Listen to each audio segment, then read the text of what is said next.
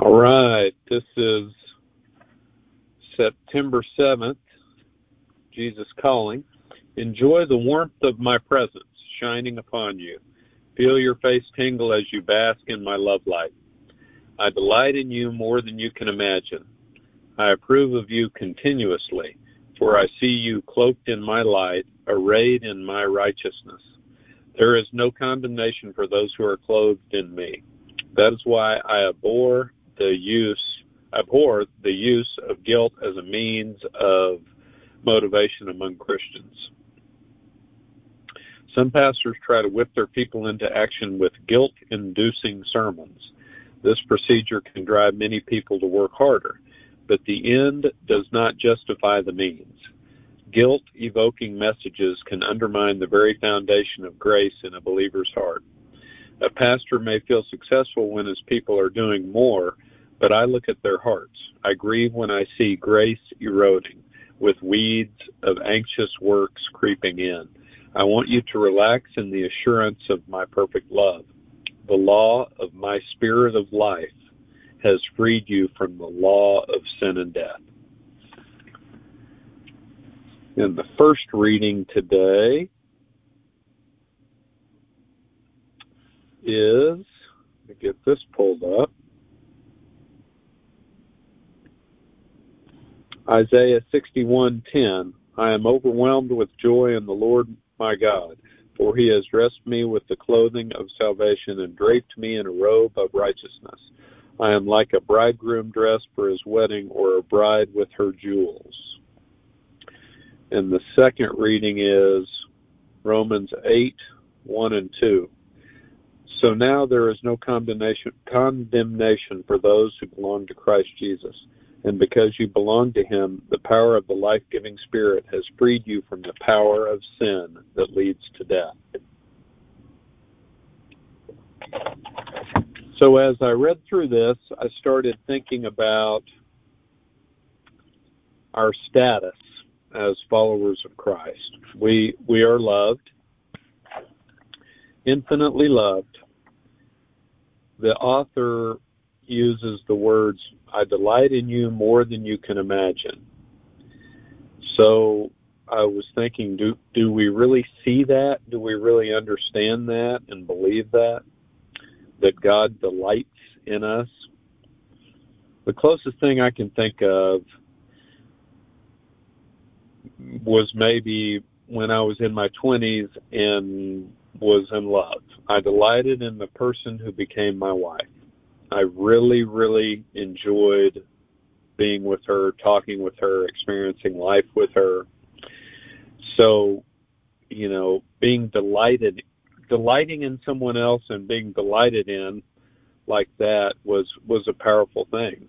And,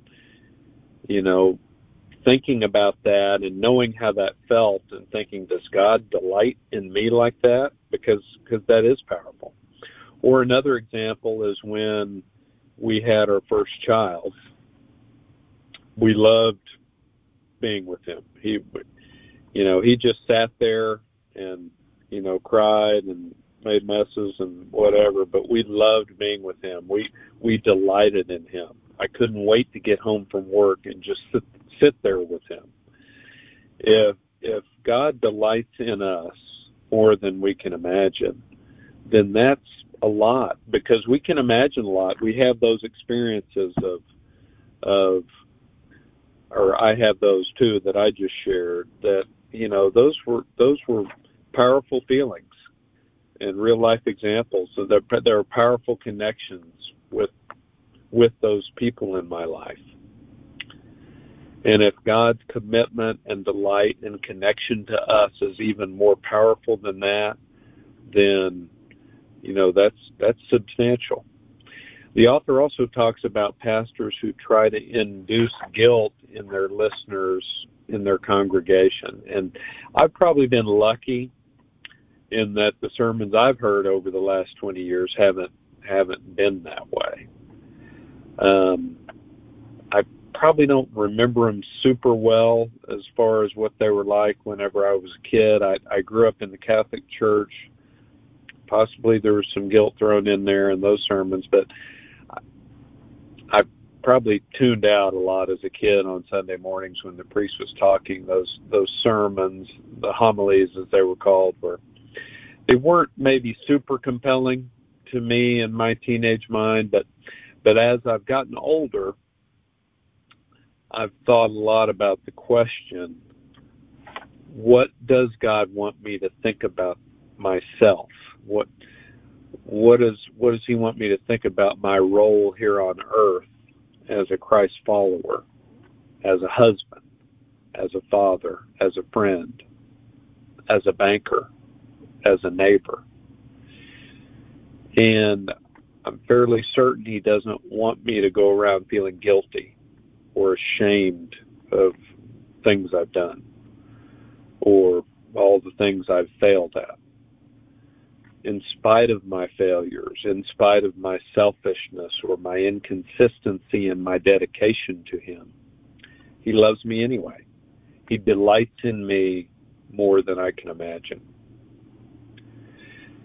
So I'm trying to do that same sort of thing with the people in my life, to delight in them, to love them in spite of whether they do everything right, because that is the way God models love for us.